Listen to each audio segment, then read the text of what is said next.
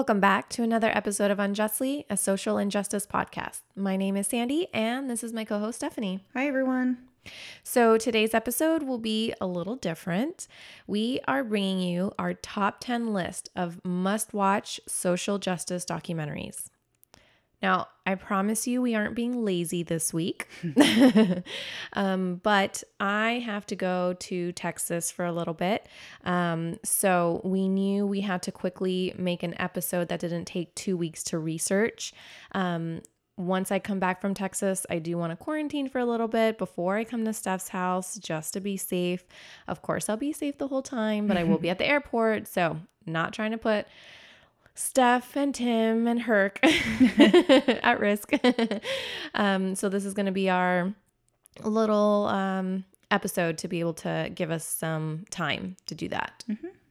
But I do think it's pretty common knowledge that those of us obsessed with true crime and social justice topics are obsessed with all of the documentaries and shows that talk about it. Like a nice relaxing day for me would be a bunch of snacks on the couch watching true crime the entire day. On Friday, the Lakers played. Well, yeah, whatever. There's a Lakers game, and Tim gets very passionate about the Lakers. So sometimes I just have to step away and not hear him screaming at the TV and standing in front of the TV. So I was like, you know what? I've had a really long week at work. I'm going to go upstairs while you watch this and have just self-care Friday. Yeah. And so I went upstairs and I was like, well, I have to do research, not research, but I have to look at these documentaries because a lot of them we've seen, a while ago, and it's just a refresher. So I went upstairs. I did a mask, I did a peel, and I was just I showered, I was in my bathrobe, and I was just laying in bed watching some sort of crime documentary. Yeah. And Tim walked upstairs at one point. He's like, "What are you doing?" And I was like, I'm just chilling, vibing, watching this true crime doc. And he's like, "You're so weird. Why would you want to watch this in the dark at night before you're going to bed?" And I was like, this is what I do. This is what self-care is. This is what I like. This is how I fall asleep. Just let me be. Yeah. I feel like we're all pretty much in the same boat in that sense. All of us that are obsessed with true crime. It's if we have some time to ourselves, those documentaries, those shows are going on. Mm-hmm. I do want to point out that these are not our top 10 true crime documentaries, though. There's a million of those, and I love them all. But although we are considered to be in the true crime genre, this podcast's main focus is on social injustices specifically, which intersects with many other important topics such as racism and faults in the criminal justice system. So I feel like they're equally as entertaining, not entertaining, but I love watching them just as much as the regular true crime documentaries. Yeah, I mean, I lean heavy towards a gory crime. I really do. That's where it's at for me. Yeah. But these documentaries for me are more obviously they can be infuriating and they can be very eye-opening, but they're also very inspirational. Mm-hmm. And I'll talk about that when discussing some of the episode or some of the documentaries that I quote unquote chose or picked for today's episode. But there are very many that leave you wanting to do better, to be better, to see better in the world and try your best to fight for social justice. So I will say that as much as I find the true crime murder documentaries a lot more of what I would tend to lean towards, these are also very important. Yeah.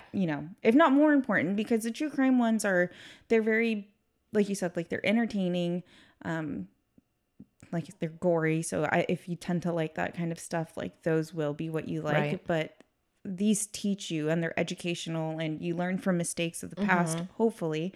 So especially in times that we're living in now, these are actually very important to be watching. Yeah, they're very relevant in today's time. Even some that were made a long time ago or about stories that were taken place decades ago, it's relevant today. Yeah. So grab a pen and pencil or get your notes app on your phone and write these down because these are an absolute must watch if you're into social justice. Even if you're not into social justice, I think you should watch it anyway. I feel like it would probably push you in that direction to care more about these issues. Or if you're someone who didn't know about these issues, like we said, 2020 has been eye-opening for a lot of people who didn't feel the need to be as involved or aren't pushed to be involved because it's not affecting them in one way or another. So if you kind of fell into that category and are now realizing that you want to learn more, this is a really good place to start, because it does, I mean, like you said, a lot of these kind of go back 40, 50, 60 years and kind of tell you why we are in the place that we are today. Yeah. So real quick, I want to throw in all the documentaries that we have already covered in some of our past episodes, just to kind of remind you that those have been talked about and you can visit those episodes, but make sure you watch those documentaries as well. So we have Time Simply Passes, the story of the James Joseph Richardson case. Yeah, so James Joseph Richardson was the African-American man who was convicted in 1968 for the murders of his 7 children, which we now know was a wrongful conviction. And we, are happy to say that he was freed. Yeah. But that was a pretty crazy story. So that was a really good that's a really good documentary if you want to just have a deeper look into the case and what we talked about. And then we have Southwest of Salem, which was the San Antonio 4 story. So it was the 4 women who happened to be lesbians, who were accused of molesting one of the 4 women's nieces, their 2 nieces. So that one was also very interesting because it talks about the intersection of, race, but also sexuality, because it was a conservative town in Texas and it was for Hispanic lesbian women. And during the Satanic Panic. A crazy time, which was Satanic Panic of the 80s. So really crazy, really interesting, but also a really good look at what it meant, like how it affected their lives, even after they were out. So that's a good look.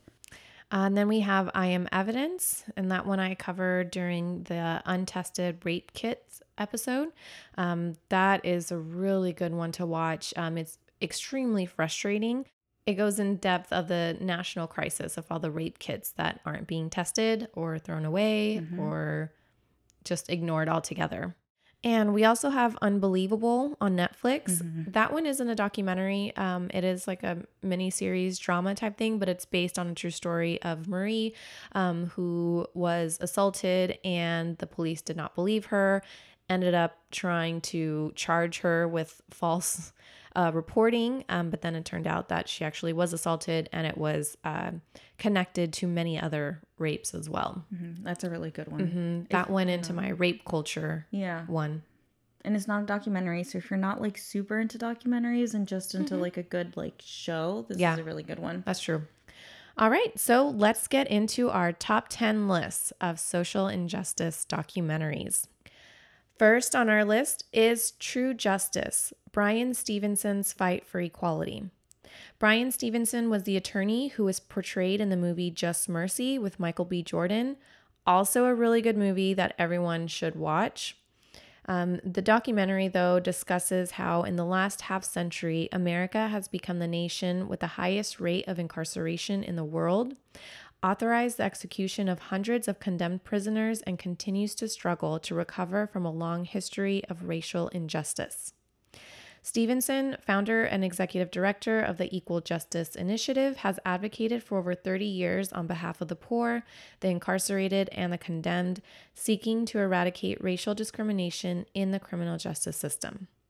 So the documentary follows his struggle to create greater fairness in the system and shows how racial injustice emerged, evolved, and continues to threaten the country.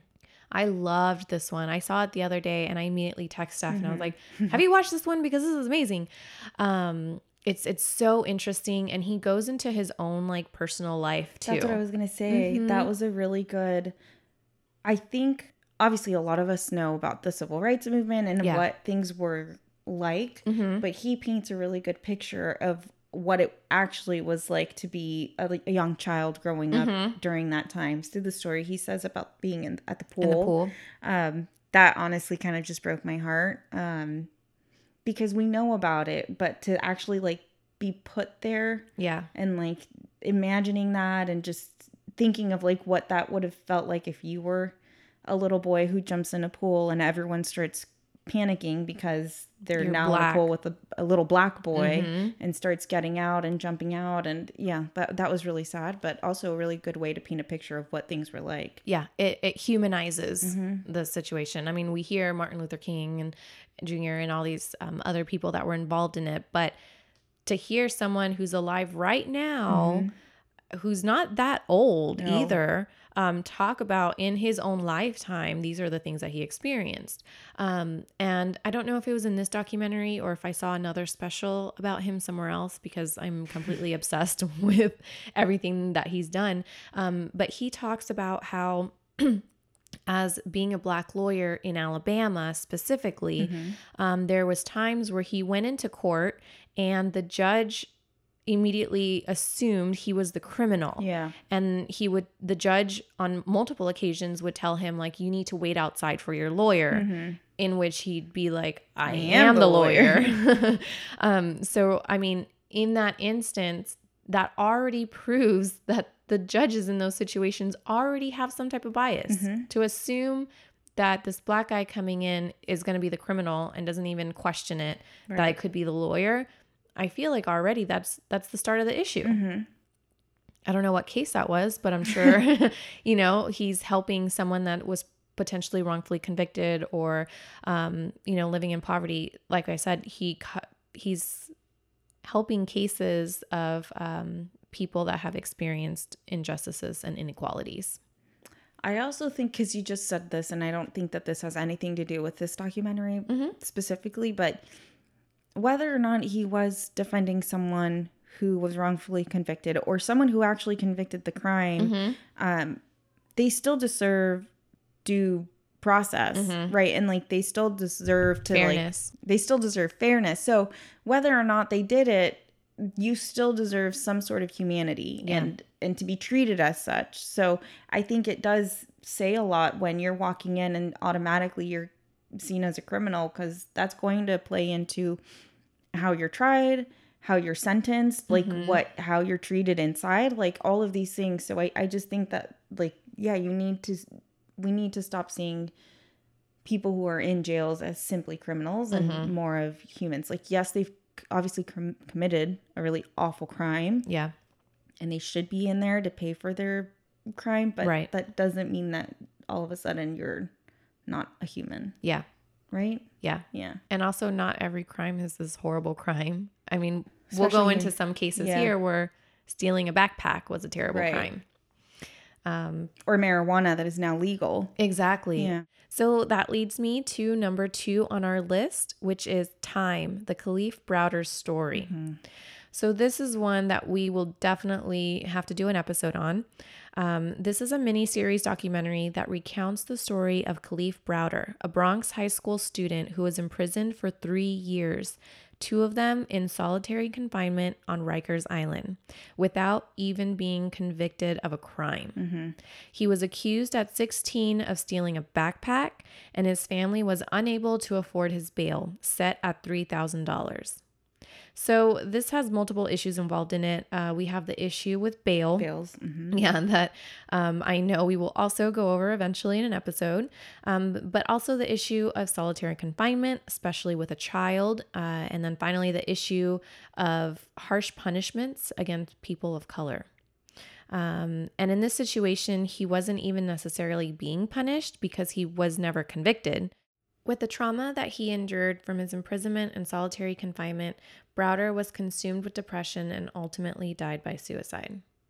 So it's a really tragic series of events where he's accused of stealing a backpack, and it somehow leads to being in solitary confinement without a conviction. At Rikers, no less. Which is a terrible prison. And then it ultimately leads to his death.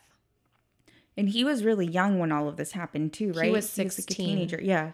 He was really young. They put him in Rikers, which is maximum security prison, put him in solitary confinement for 2 years. I want to say it was, yeah. The documentary really is like a whirlwind of emotions because it takes you through like the very beginning and it tells you the story and tells you, you know, how his time in prison was, everything about the solitary confinement, how it affected him mentally. And then he's freed from prison and it's like this uplifting moment and he's doing like activism and going on like morning shows and like news outlets and stuff telling his story. And then at the end, you're hit with like this like tragic news that he ended up taking his life. And I think the film was done in such a really, like in a good way because, you know, even though you're like kind of like on this high about, oh my God, like, yes, the justice system worked, right? Kind of, you know, like he's out, he's going to be able to make a life for himself. It doesn't end there. And that's something that a lot of people don't remember is like you hear of these people who have been exonerated, but then you kind of lose touch with what's going on in their lives. And a lot of them do have a really hard time. Yeah. Kind of going back into society, finding a job, staying out of trouble. And, you know, and this was a perfect example of a young man who kind of had everything going for him when he got out. And then just how everything that happened kind of consumed him. Yeah. It was really a big effect on him. And we do forget that. We do forget how difficult it is for someone to assimilate back after being in prison or the trauma that they did go through while they were in prison. We don't know, you know, there's rape in prison, there's fighting for your life constantly, being scared that someone's going to beat you up or whatever the case is. It takes a mental toll on anybody, I can imagine, and especially him as a teenager. Yeah, and you just don't have the resources, which I think should be something that you're provided. You should be provided resources. If you've spent time in prison for a crime you didn't commit, like I feel like they should require not just financial compensation, which they're doing, but mental health help, resources, right? Because I mean that's what ends up kind of affecting most people who end up leaving jail. And yeah, man, it's sad. So watch this one's really sad. I know. So be warned. But it's really good and it's really important for us to see what can happen. He wasn't even convicted. Convicted. He was just waiting. But in today's time with GoFundMe, I don't think that he would have been in jail that long, right? It would depend on his network of people. I mean, I'm sure there's thousands and thousands of GoFundMes that are for good reasons, but if the right person doesn't share it or, you know, doesn't gain attention. That's kind of like the good thing of social media. That's like the positive of social media nowadays, right? Where you can just like start tagging a bunch of celebrities or famous people. Easier to bring awareness. Yeah. So number 3 on our list is the Central Park 5. Also to add to this story to watch is the miniseries When They See Us on Netflix, which is extremely well made. It's very frustrating to watch. The miniseries and the documentary. But the Central Park 5 is about a jogger who was brutally assaulted in Central Park. During a night where there were multiple assaults, police had their eyes on Black and Hispanic teens who were out on the streets that night.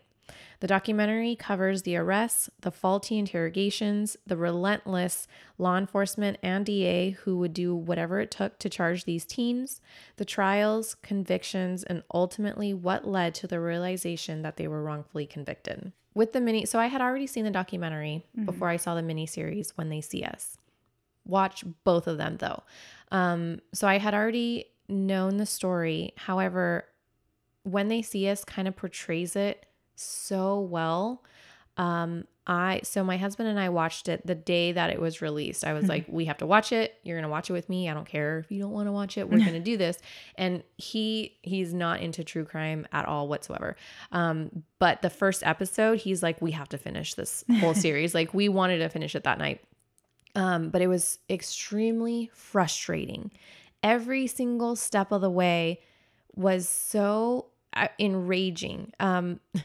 We would watch an episode of When They See Us and then we would go take a shower together, my husband and I, and just like decompress and like talk about the episode and what happened and how this can happen in our country? How can this happen in our criminal justice system? How did these teens get not only accused, but during the interrogations, like, how did we get to where we are? It's kind of crazy because it should have never gotten to the point that it got. Yeah. And as like rational human beings watching what's happening, you would think like someone has to realize that what is going on is not making any sense. It's not adding up. Like it's really difficult to understand how the people who have so much power over these children, because they were children, are just so caught up in trying to make an arrest or in trying to get people convicted, put in jail, that they're not realizing that all of these things that they're doing is just not, it's not right. And you would think that they're wanting to find the truth, that they're wanting to find justice for the victim, but none of it is actually leading to that. Yeah. Everything was so forced. It's crazy looking back now.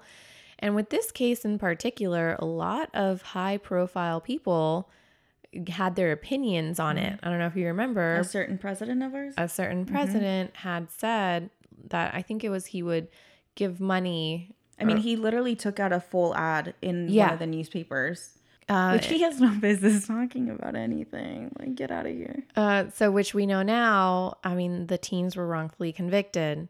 And there was someone else who had actually done it and who had actually assaulted multiple people. However, somehow law enforcement just didn't connect those because they didn't want to. I don't know how that happened. But this guy, this other guy had admitted to it. And there was like no connection between a lot of the kids who were some of the kids had never met before that. Yeah, they had never met each other. And somehow they had committed this crime together. Yeah. A lot of them just met for the first time while in the jail cell. Yeah. How crazy is that? I don't know. This story just rocks my world. Every single time I think about it, I get so mad. And the sad thing is that, so one of them had gotten out before all the other ones. And his time in prison affected the trajectory of his life because eventually, without being able to get a job, he had this conviction under his belt, this felony. He wasn't able to make money. He ended up having to go to crime in order to be able to make a living, which ended him, he was back in jail because of it. And so had none of this have ever happened to him, his life wouldn't have taken that turn. Right. And so it just goes to show, again, like we said earlier, how much it affects their life coming out of it. And one of the guys was in Riker Island as well. That was a tough one to watch too, his time. So with that one, watch both of it, the documentary and the miniseries on Netflix, to have a better understanding of that case. Because that one is crazy.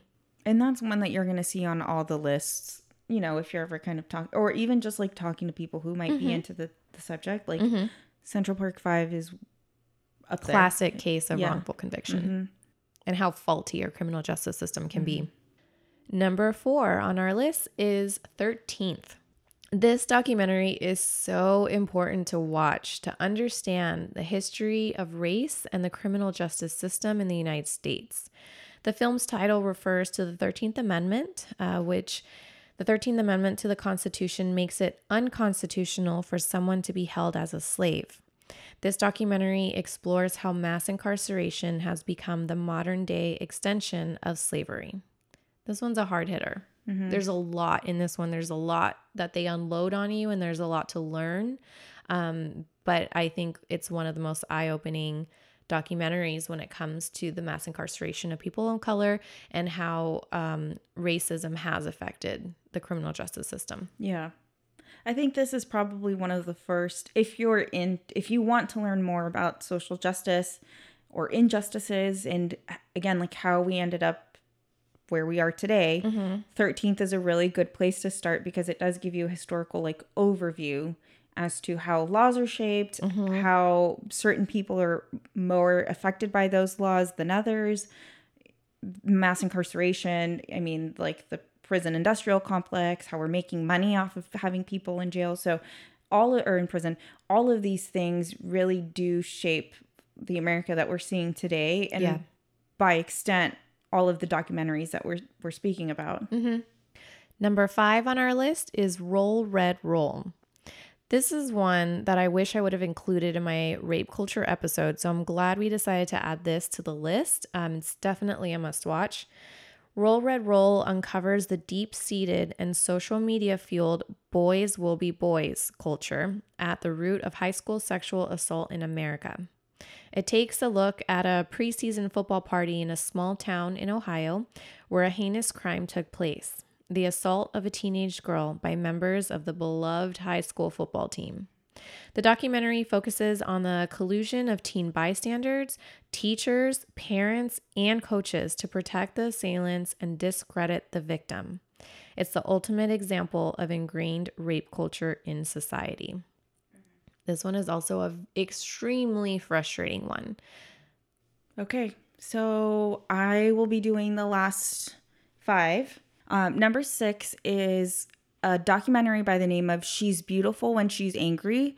I found this on YouTube. I think you could also buy it or like rent it on Amazon Prime, but they do have the free version on just YouTube, so you can look it up there. The documentary tells the history of the outrageous and often brilliant women who founded the modern women's movement from 1966 to 1971. The documentary takes you from the founding of NOW, which is the National Organization for Women, with ladies in hats and gloves, to the emergence of the more radical factions of women's liberation. The film does not shy away from the controversies over race, sexual preference, and leadership that arose in the women's movement. And the story still resonates today for women who are facing new challenges around reproductive rights, sexual violence, and it shows present-day activists creating their generation's own version of feminism. Okay. This one, it's obviously a little different to the ones that we've shared already, but it was, when I watched it, I cried in a lot of it, but they were like happy tears. In a lot of senses, we're still fighting. We talked about forced hysterectomies, the allegations that just came out in about the ICE detention centers. This election really does have a lot at stake when it comes to women's rights, as far as like birth control and abortion and all of the things that are at stake.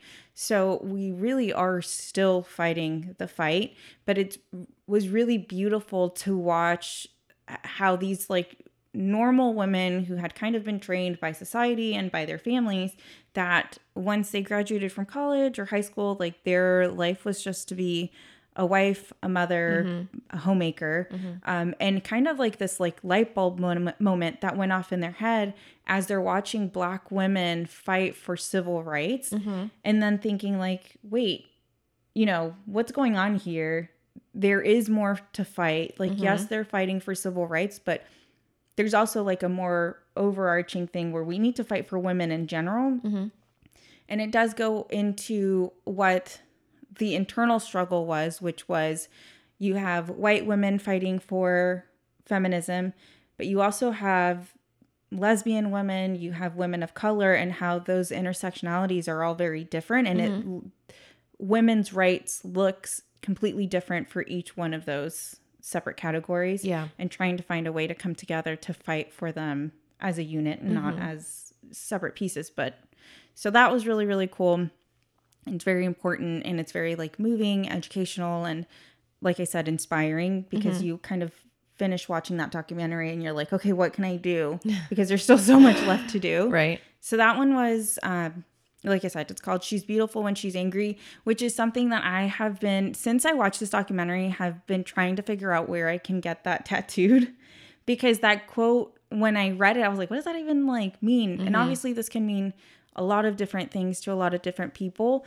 But to me, when I read it, She's Beautiful When She's Angry is really just kind of like a call to action almost, that when you're the most upset, when you're the most frustrated, when things don't seem to be going your way, and obviously like in everything, but specifically when it comes to social justice issues that are affecting us personally, that when we get angry, something beautiful happens because we then take action, right? And so watching this documentary, I'm like, yeah, those women were so angry, but because of them, we are where we are today, where women have all of these rights, they're independent and all of these things, but we still have reason to be angry. And so there's still a lot to be done that will be beautiful one day to generations to come. So I just thought that was like really inspiring. And in kind of this category, I guess you could say, we also talked about the death and life of Marsha P. Johnson, which you can find on Netflix. And this documentary chronicles the life of Marsha P. Johnson and Sylvia Rivera, who were prominent figures in the gay liberation and transgender rights movement in New York City from the 60s to the 90s. The film centers on Victoria Cruz's investigation into Marsha P. Johnson's death in 1992, which was initially ruled a suicide by police despite there being very suspicious circumstances. And that's actually, so there's a podcast we talked about earlier in one of the episodes that covers what the crime in the transgender community looks like and how it's disproportionately affected and how it's just not given that much attention when it's a transgender life that's lost. So this, again, like this is something that happened in 1992. We're in 2020 and we're still fighting over it. This is still happening. So we did think that it was important to include this. And along those same lines, the Times of Harvey Milk, which is on Prime, but also on HBO Max. This was really important, I guess, in all of this kind of topics because Harvey Milk was an outspoken human rights activist and one of the first openly gay U.S. politicians elected to public office. And he was assassinated in 1978, but his story continues to inspire the disenfranchised people around the world today. And it's a really cool look into what the Castro was like in the 1970s. And he was like a true grassroots movement type of, like he was going door to door trying to get people to listen to what he was saying and what he was fighting for. So that was really cool. He had a mission. Yeah, he had a mission. And I mean, he made it into public office, but unfortunately was assassinated in 1978. But it is a really, really interesting, like if you were to watch all three of those, they kind of overlap. They have a lot of similar undertones. Yeah. So I really like those. These are kind of the ones I enjoy watching. Yeah. So I do recommend those. The Harvey Milk one too, if you're not into documentaries for some odd reason, there's an actual movie made. I think it's called Milk. That one's a good one to watch too. Sean Penn did like an incredible job at portraying Harvey Milk. So if you watch the documentary and then want to watch the movie, I mean, it's they did such a good job, and he did such a good job at playing him. Number 7 on the list is Paradise Lost, and I kind of feel bad that I get to be the one that goes over this because this is probably on like top 1 list of Sandy's documentaries. So. I'm absolutely obsessed with the story, and I'm pretty sure I mentioned it in the first episode that I wanted this one to be my first episode, and then I went down a rabbit hole, and that's how I ended up with the Fairbanks 4. But this is like, I feel like this story, along with the Central Park 5, these two started me on the path of being obsessed with wrongful convictions. Yeah. So Paradise Lost can be found on HBO. Then the film documents the events following the arrest of Miss Kelly, Eccles, and Baldwin for the murders of Christopher Byers, Michael Moore, and Stevie Branch in what is now known as the West Memphis 3 case, which again, like West Memphis 3, Central Park 5 are two of the most classic wrongful conviction stories out there. The case itself was built on a shoddy confession in community bias and includes allegations of Satanism, sexual abuse, and mutilation. And to this day, it inspires fierce debate and accusations of guilt while the facts and evidence remain contested. So in 2011, after almost 2 decades, the West Memphis 3 agreed to an Alford plea, which allowed them to proclaim their innocence while admitting that the prosecution had enough evidence to convict them, and they were released from prison. I absolutely hate that Alford plea deal. Yeah. Bright spot, I guess, is that in situations like this, where technically if they went to trial again, and they'd have no chance of getting out, at least in this, at least you're out. But yes, it definitely affects the rest of your life in ways that, I mean, being exonerated kind of doesn't. So right. It's a really good story. I do like the kind of like undertones of like Satanism and what it was like to live in a time of satanic panic. There is a viewer discretion for this documentary, though. The beginning is pretty hard. I wasn't ready for that. I was just like, this sounds cool. And I played it. And the first like 2 minutes, I was like, oh no, this is a lot. Yeah. So viewer discretion if you're not into gory crime scenes. Don't watch it, but watch it. Okay, so number 8 is Murder to Mercy, the Cyntoia Brown story. This is also on Netflix. This documentary covers Cyntoia Brown's really long road from being a teenager who was being sex trafficked by her then boyfriend / pimp, to being tried in court as an adult, and then her road becoming a woman and then being freed from prison. In 2004, Johnny Allen, a 43-year-old real estate agent from Nashville, picked her up and agreed to pay her $150 for sex. At the age of 16, fearing Allen was pulling a gun on her, Cyntoia Brown shot and killed Allen, claiming that she had acted in self-defense. And again, she had been forced into prostitution by a man called Cutthroat, who happened to be her boyfriend. And celebrities and advocates argued that life in prison was too harsh a punishment for someone who committed a crime as a minor and under the conditions that she had been experiencing. She was released from prison and granted clemency in 2019.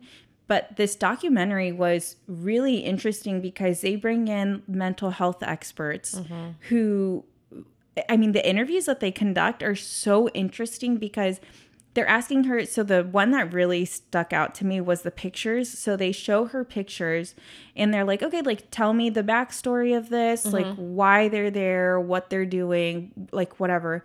And they like showed her a picture of a little girl with like a doll or something. And then there's another little girl like laying on the ground. And her response to that was like, oh, that girl killed that girl because she like took her money or something like that. Something crazy. And you see the switch in her head go off where she goes from being a 16-year-old child to being a 16-year-old who has gone through a lot of things because she starts cursing. She starts getting very aggressive in the depiction of the images. And a lot of it is related to what she's experienced. So she really is not only living in a state of heightened fear and paranoia, but everything that she has gone through with her family it's just crazy. You know, they go into genetics and how genetics played a huge part in the person that she had become. And it was so sad because at one point when they're trying to argue on her behalf, they have like a scientist, like a geneticist, I think, come in and explain how Cyntoia had fetal alcohol syndrome and how that's affected her. And they're like saying, you know, she doesn't have the capacity that she should have. She's not intelligent. She's not this, she's not that. And she just has to sit there and kind of just take it, you know, like, man, like maybe because I could just imagine having to sit there and someone tell me like, you like genetically, biologically, you are not intelligent. You are not this. You will never be this or that. Right. And then have to just be like, okay, I guess I'm just not ever going to be good enough, or there's always something's wrong with me and I can't change it because it's biological. But she ended up excelling in prison. She got a degree. She went to college. She had a bunch of people who spoke on her behalf about how much she had changed since being that 16-year-old girl. She spent 13 years in prison, I think. It was a while. It was a really long time. This is the one that Kim Kardashian got involved with.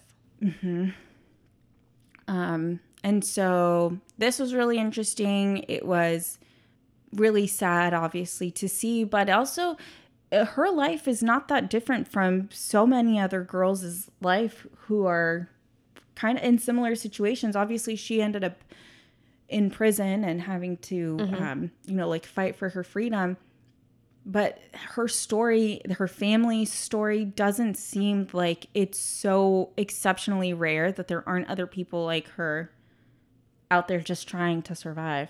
Yeah, it's things like that are currently happening today even. There's an open case right now, and I can't remember the name of the girl, but whenever I do remember, I'll say it, where she is going through trials, going to be convicted or being charged with murder because, and she's a teenager, her boyfriend who's groomed her into having sex with other men for money, and they set up something where she lured a guy in to have sex with her, and they robbed him, I think, and then the guy shot him and killed him. So now her and the pimp are being charged with murder, and so now people are fighting for her freedom, basically.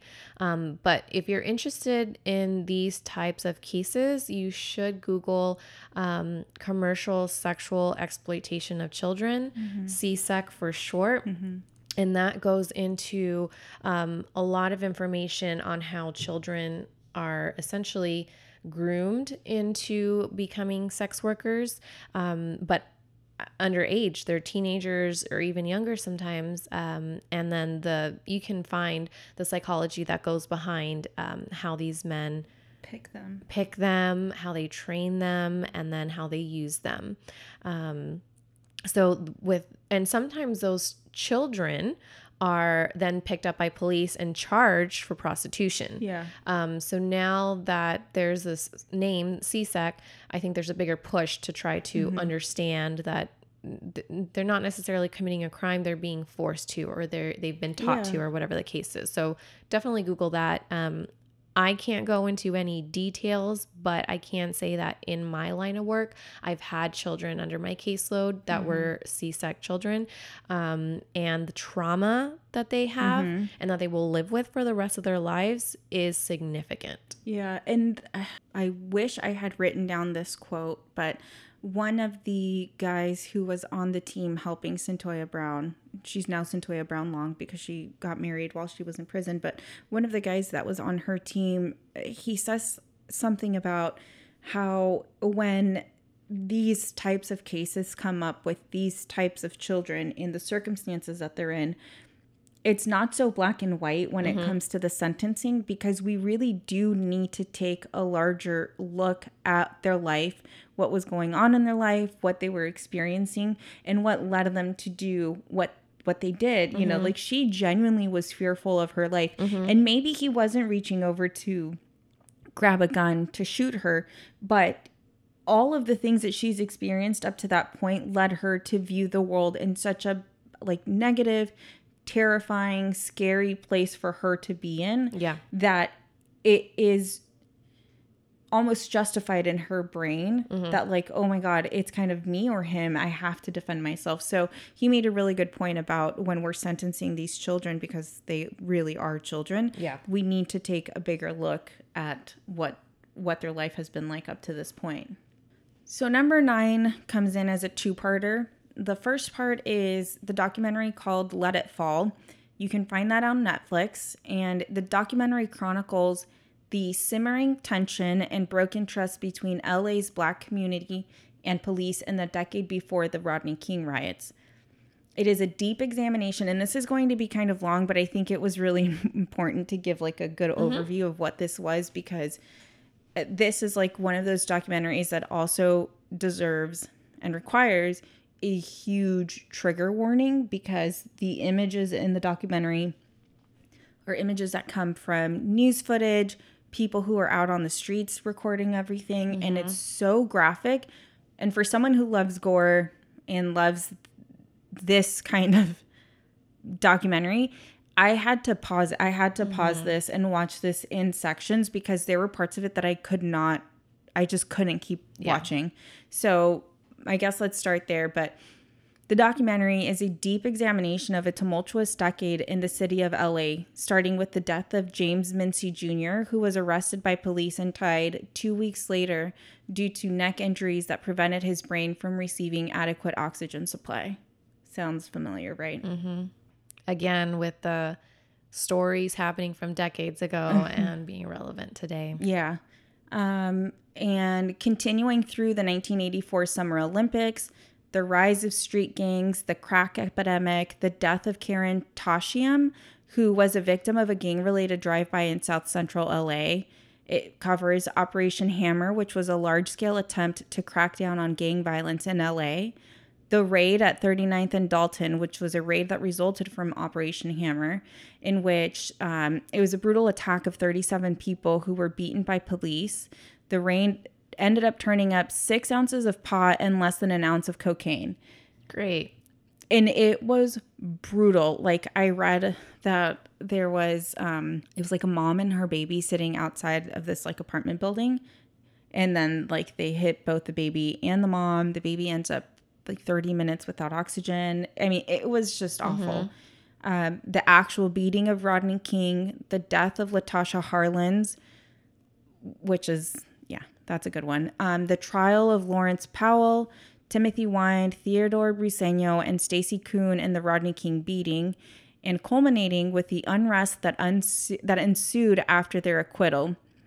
And it also chronicles the events at the Simi Valley Courthouse, the withdrawal of police officers at 71st and Normandy, the rioting of Florence and Normandy, the attack and rescue of, and I'm sorry if I say this wrong, but it's spelled Choi Say Choi, Larry Tarvin, and Reginald Denny, the spread of violence and arson throughout the city, the looting in Koreatown, the arming of Korean merchants, the death of Jae Song Eddie Lee, the deployment of the 7th Infantry Division, which had is unheard of that this would happen in a city in the United States.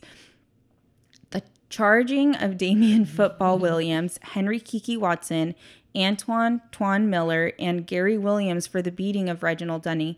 This is all covered in this documentary, along with extensive archival footage. The story is told through firsthand accounts of the events. Among those interviewed are police officers, city officials, victims of police violence, citizen rescuers. So when the riots on Florence and Normandy were happening, it was mass chaos in a way that we had all heard about the riots in LA and we've all seen obviously footage of the Rodney King beating, but to see what LA looked like at this time was shocking. Yeah. And I was sitting there and I'm like, why is no one doing anything? Yeah. And it was because they had pulled all of the police departments, fire departments, anyone who could have done something were pulled out of that area because their lives were at risk. So it was literally like the purge in LA for 5 days. As well as people who actually perpetrated the violence and witnesses and family members of some of the deceased. So huge trigger warning. If you don't want to see massive acts of violence, a lot of blood, I mean, people just laying on the floor, this might not be for you, but it does such a good job of showcasing what it was like in that decade in LA, which we now think of Hollywood, movie stars, all of these things. But no, LA has such a deep history of not just racism, but violence, police brutality. I mean, so many things that are still happening today. Yeah, this documentary is definitely an unloading of so much information that needs to be known. And this is only one county, too, that it's covering. And I know I keep saying that, stories from decades before are prevalent today, but also this was prevalent decades before even this documentary covers, the Zoot Suit riots also happened in LA, and that was a huge issue. If you don't know about that, that's definitely something that you should research. I know it's covered in some people's history classes, but I've talked to other people about it and not everyone has learned about it. I don't think I learned about it in elementary school. I learned about it in college, but I was taking ethnic studies classes. So if I hadn't been taking those kinds of classes, I don't think I ever would have. Well, I don't think I would have known the history of it. I knew what the Zoot Suits were just from my family and the Pachucos and stuff like that. But I would have never known that there was this kind of longer history behind it, and it wasn't just this cool moment or whatever, fashionable moment for Mexican Americans. Along with this one, or like the part 2 for this is OJ Made in America. You can rent it or buy it on Prime, and it's also available on ESPN Plus for those of you who have it. Ask your husbands if you're not into sports. They probably have it. This is a defining cultural tale of modern America, a saga of race, celebrity, media, violence, and the criminal justice system.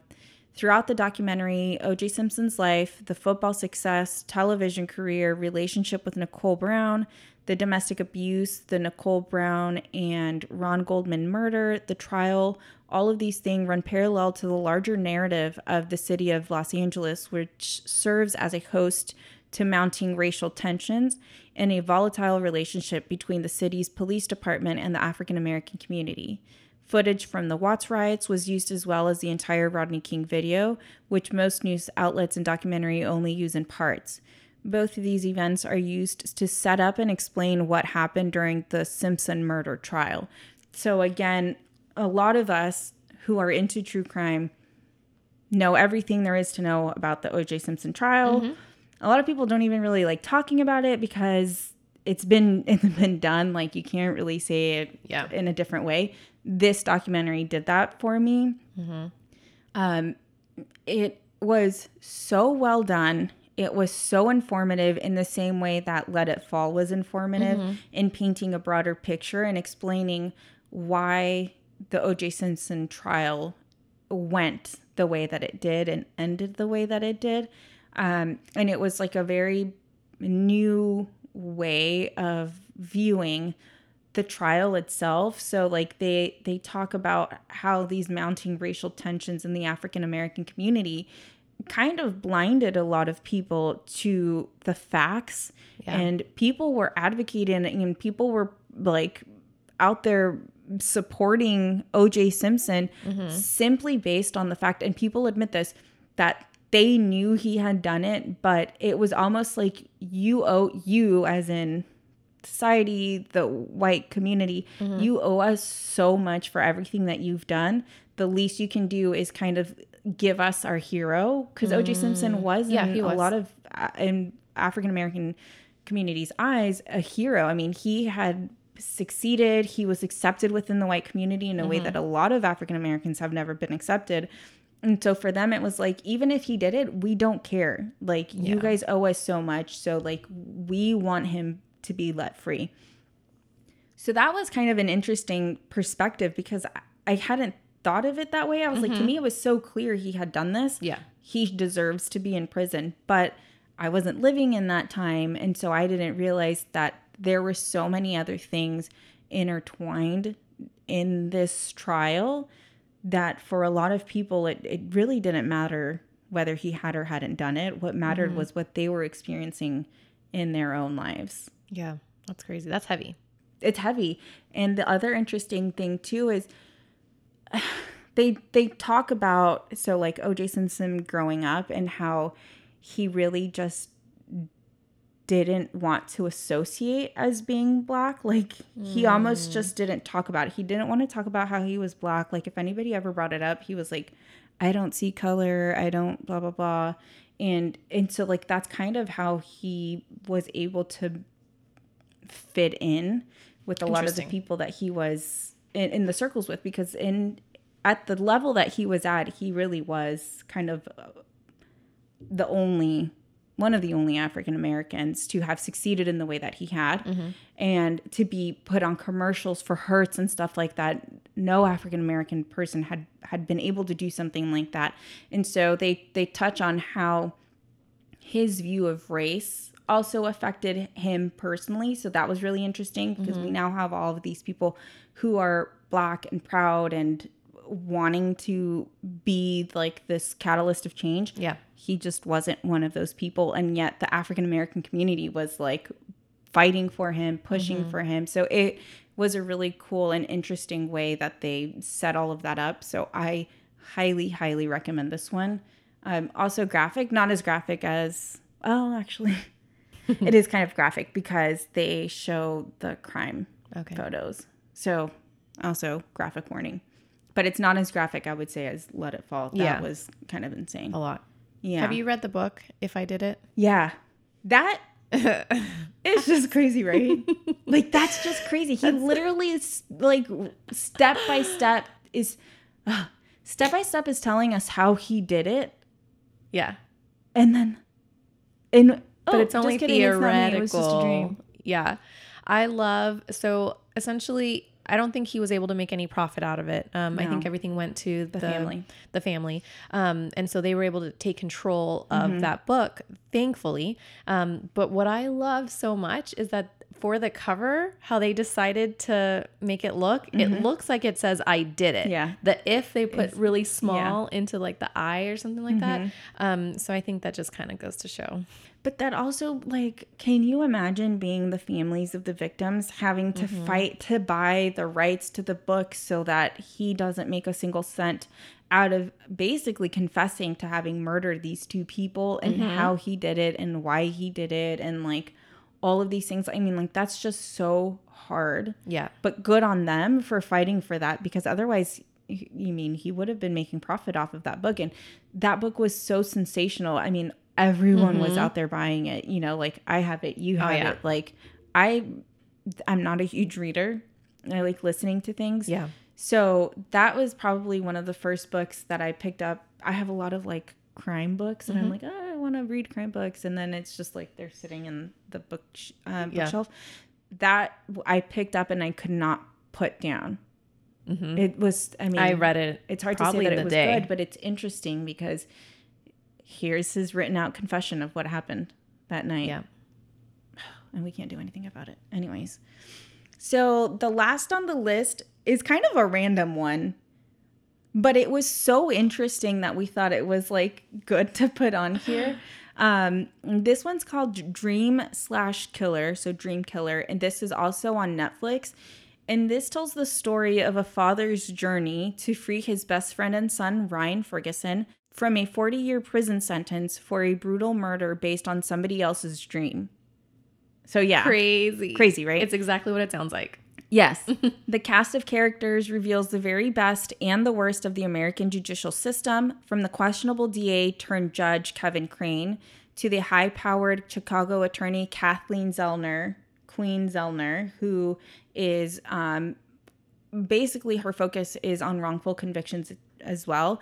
She was in Making a Murder, so she was the attorney for Stephen Avery. So she is a badass lady. I mean, I love her.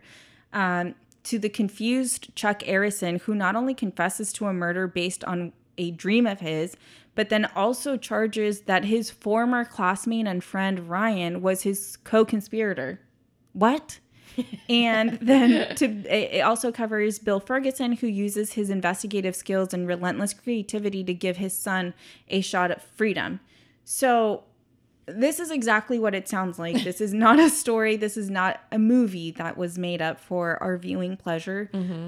This is literally a child, a teenager guy who wakes up one day, has this dream that he had murdered. So the victim was, I think he was a TV host. He was like a news anchor.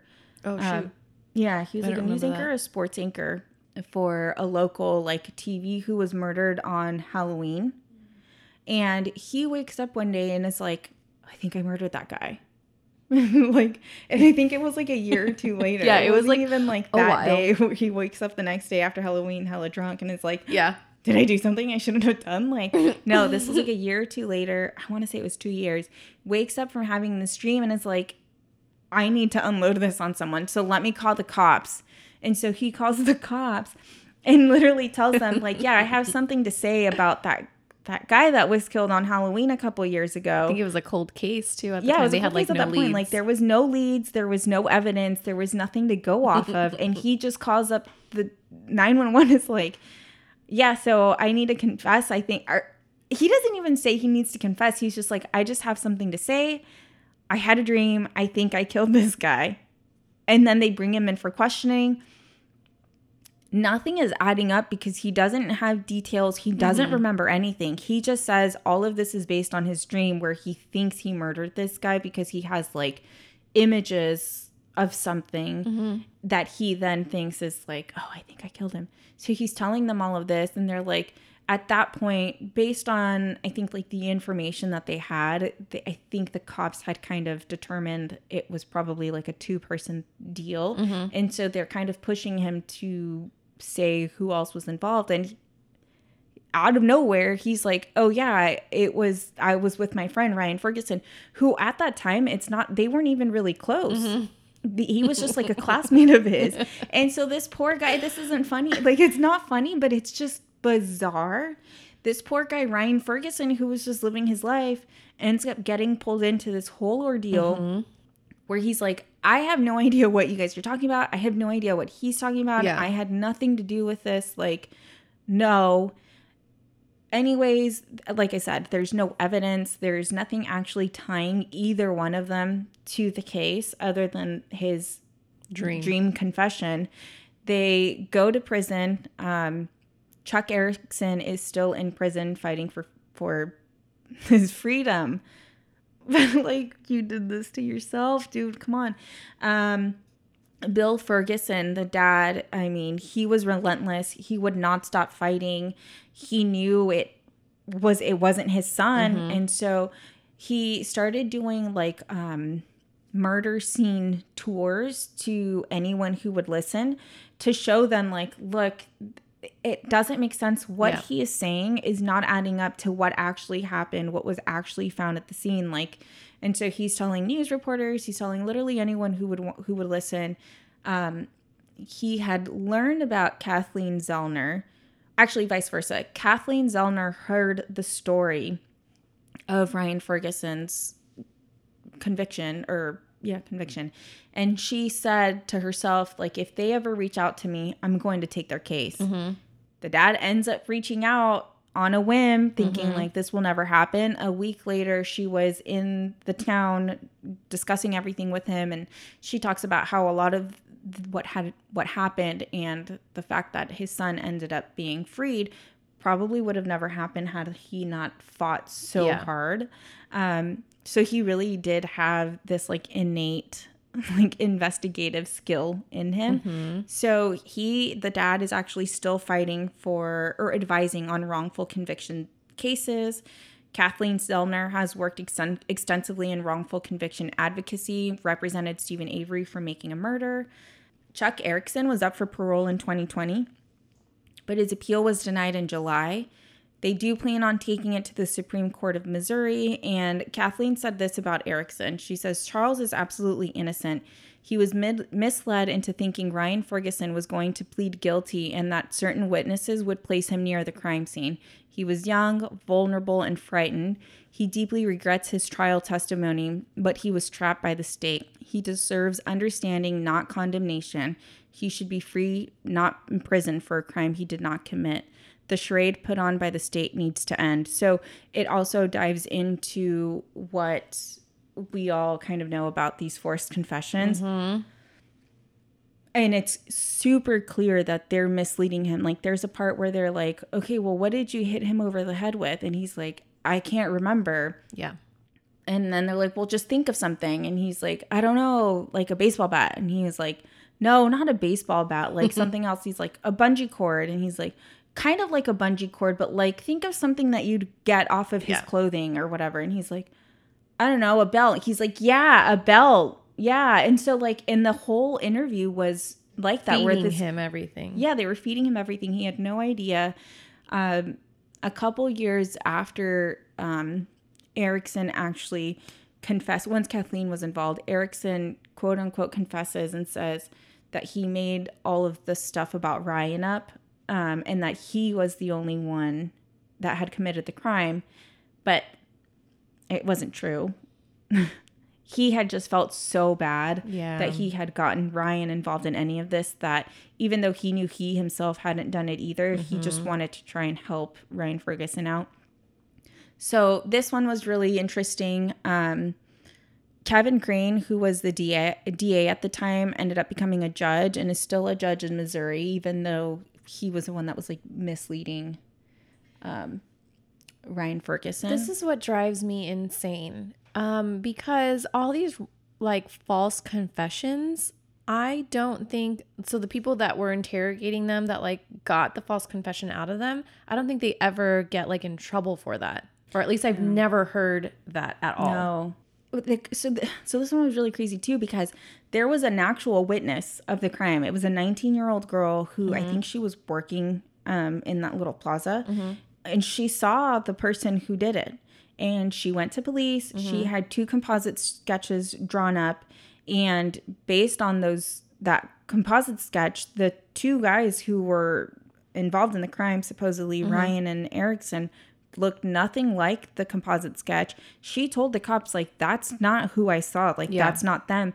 But she said that they intimidated her as well into saying that it was them, and that if she said anything otherwise, that she would somehow get into trouble. And it wasn't until years later, when the dad is doing his investigation and all of these things, that she goes and takes one of like the crime scene tours with the dad, and he's asking her all of these questions, and she's like, I told them from the first day, like, it was not them.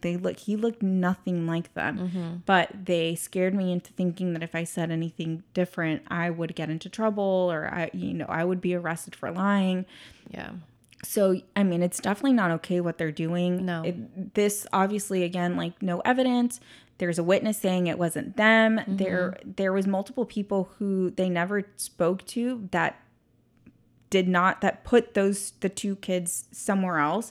Or like the one, Erickson, who was the one who had the dream, was like, oh yeah, like we were at this stoplight and then we ran into our other friend and we like talked, and they never interviewed him to make sure that any of that was true. Years later, when they finally do reach out to him, he was like, yeah, that never happened. Like, I never saw them that Halloween night. Like we were never in that area. Like, I have no idea what he's talking about. And so to me, the kind of like, not all of it is crazy, but I just want to know, like, what led him to think and to be so convinced based off of like this one dream that he had committed this crime. You know? Yeah. I don't remember if they ever go into like if he was like a troubled person. Yeah, there was like psychologists that looked into. They didn't really go into it because the story really did revolve around Ryan Ferguson and his dad and his story. And I tried looking up like if anyone else, and I couldn't find anything that really like dove into the psychology behind someone doing something like that. Everything I read was just he had a dream, he was convinced he had done it, and then most of it focused on what happened once he got into that interrogation room and the cops and the detectives and everything. So I couldn't find anything, but I do think that that's something that's super interesting. Yeah. And it reminds me of another case, and I don't remember the names, but it was a husband who I believe he had a history of like sleepwalking. And his wife ended up murdered. And they, I think they charged him with the murder of his wife. Do you remember? And they were fighting for him. And I think he was kind of like, I don't know if I did or if I didn't, like, you know, but nothing kind of pointed directly at him. But it was so kind of like in the air where like, I mean, maybe it could have been him, maybe it couldn't have, but that one was really interesting too. It's not the same, obviously, because it wasn't just like a dream, but it was someone who who woke up to find his murdered wife and then ended up being charged. That's number 10 on our list. Again, like I said, it's not necessary. It doesn't fit in as well with like the other ones, but it does showcase how this happens.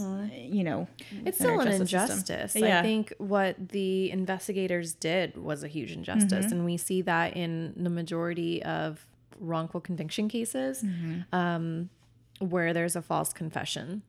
Well, and with Ferguson, he didn't even confess to it. It was someone else's confession, but someone else roped him into it. Right.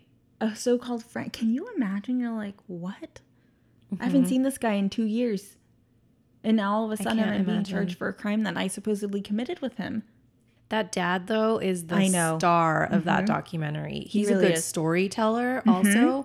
Oh man, if I ever get wrongfully convicted of something, y'all better be just like him. I know. He's out there like giving stickers. Yeah. He was knocking on doors. He was convinced. I love him too because he kind of reminded me of Tim. Not like of Tim, but like of what I would imagine Tim would be like if he was like older with a son that happened to go through this. Because he talks about basketball. He uses basketball analogies and everything. And that's literally like Tim and I will get into like some deep convos.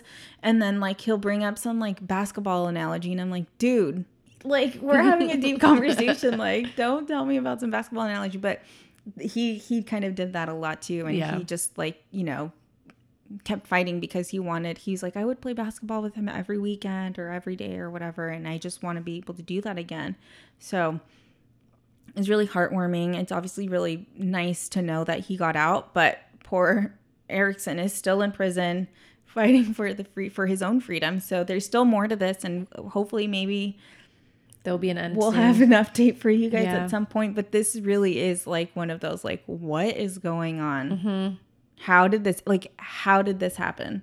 I think every single one of these documentaries that we talked about, the whole time you're just like, how is this happening? Yeah. How is this our criminal justice system? Mm-hmm. How are all of these people missing it? Yeah. You know, and I get that it's easier as an outsider looking in to be like, what the heck are you guys doing? But for so many people to get it wrong, so many times, I don't understand. Yeah.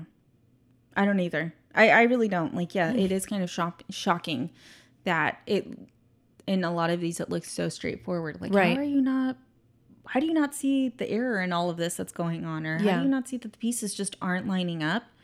And then unfortunately, you know, it keeps going and a lot of people end up getting hurt by it. But I hope you guys enjoyed our top 10. List. Watch them. Let us know what you think when you do watch them. If you have any other suggestions, let us know. We love documentaries. It doesn't have to be social justice. You know, I love the true crime. So any kind of documentary. Oh, yeah. I love documentaries in general. But this was a really hard one for us to narrow down. When we came into this, we both had a list of like 20. Yeah. And we're like, how in the world are we going to make this down to 10? So this was tough. So we missed a lot of really good ones. I will say there was a couple on there that probably should have been on the list, but that we wanted to keep off because we plan on doing a deeper dive in those. And not that these don't deserve a deeper dive. A lot of them will, you know, like Khalif. Yeah, we'll cover all of these eventually. Yeah, we'll go into it. But there is a couple that are fairly recent that we just were like, well, we can hold off and we'll do an actual story, and then maybe in a couple months do another list of documentaries for you guys that have since come up. But this is a really, really good place to start. They're all very enjoyable. They are all very educational. Yeah. Like I said, inspiring in some cases. That's true. Makes you want to get out and do your own call to actions. I also have some bonus shows that we talked about that we wanted to throw in real quick. If you have Netflix, watch The Innocence Files and The Confession Tapes.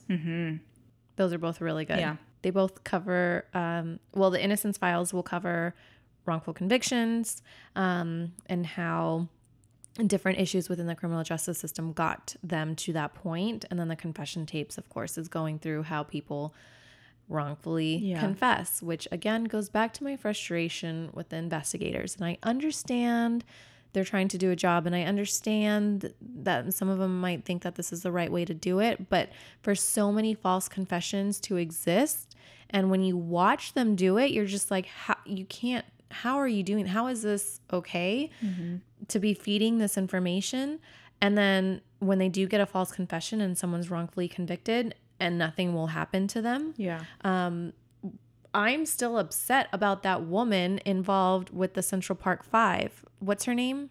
I don't think she was the DA, but she was like the one that was spearheading the team who was out to find who had done this. And I mean, she really is kind of responsible for all of it. I could not stand her in the show, which kind of bummed me out because I really liked her in Desperate Housewives. And She was in Desperate Housewives. Yeah. And so when I saw her on the show, I was like, I can't look at you the same way. Like, I can't stand you.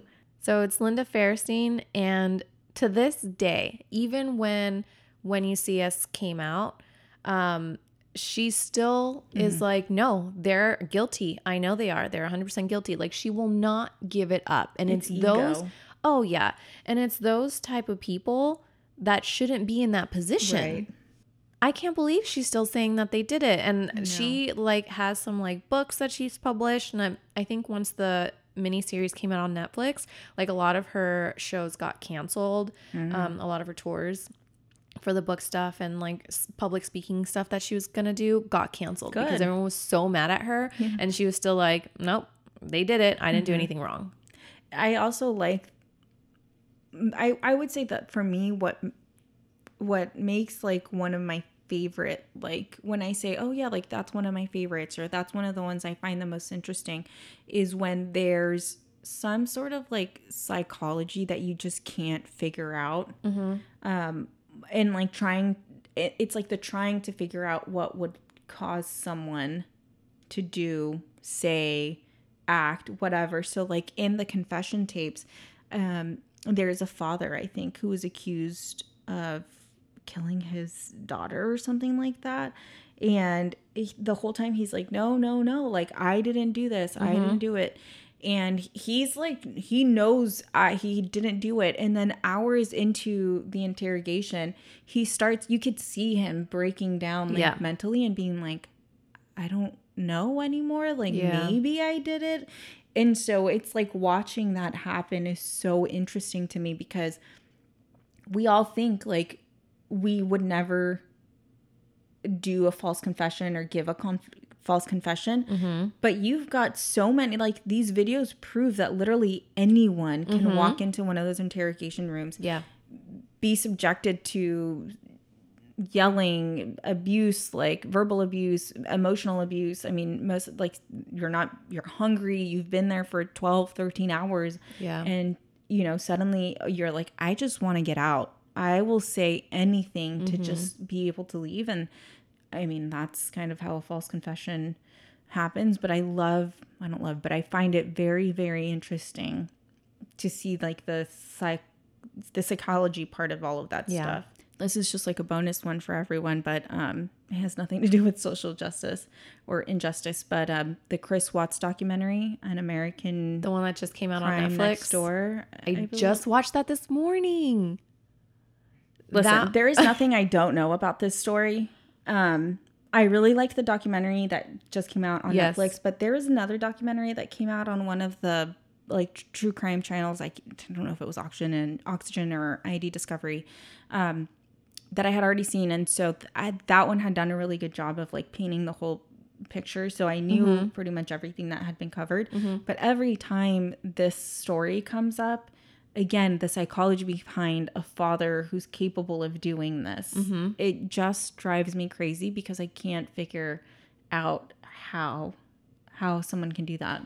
I really can't. So that one's really cool. I think the reason why that one's so like captivating too is because Shanann did such a good job of documenting everything. Yeah, and on so social media and text literally messages. Paints such a good picture of everything that was going on in their life. Yeah.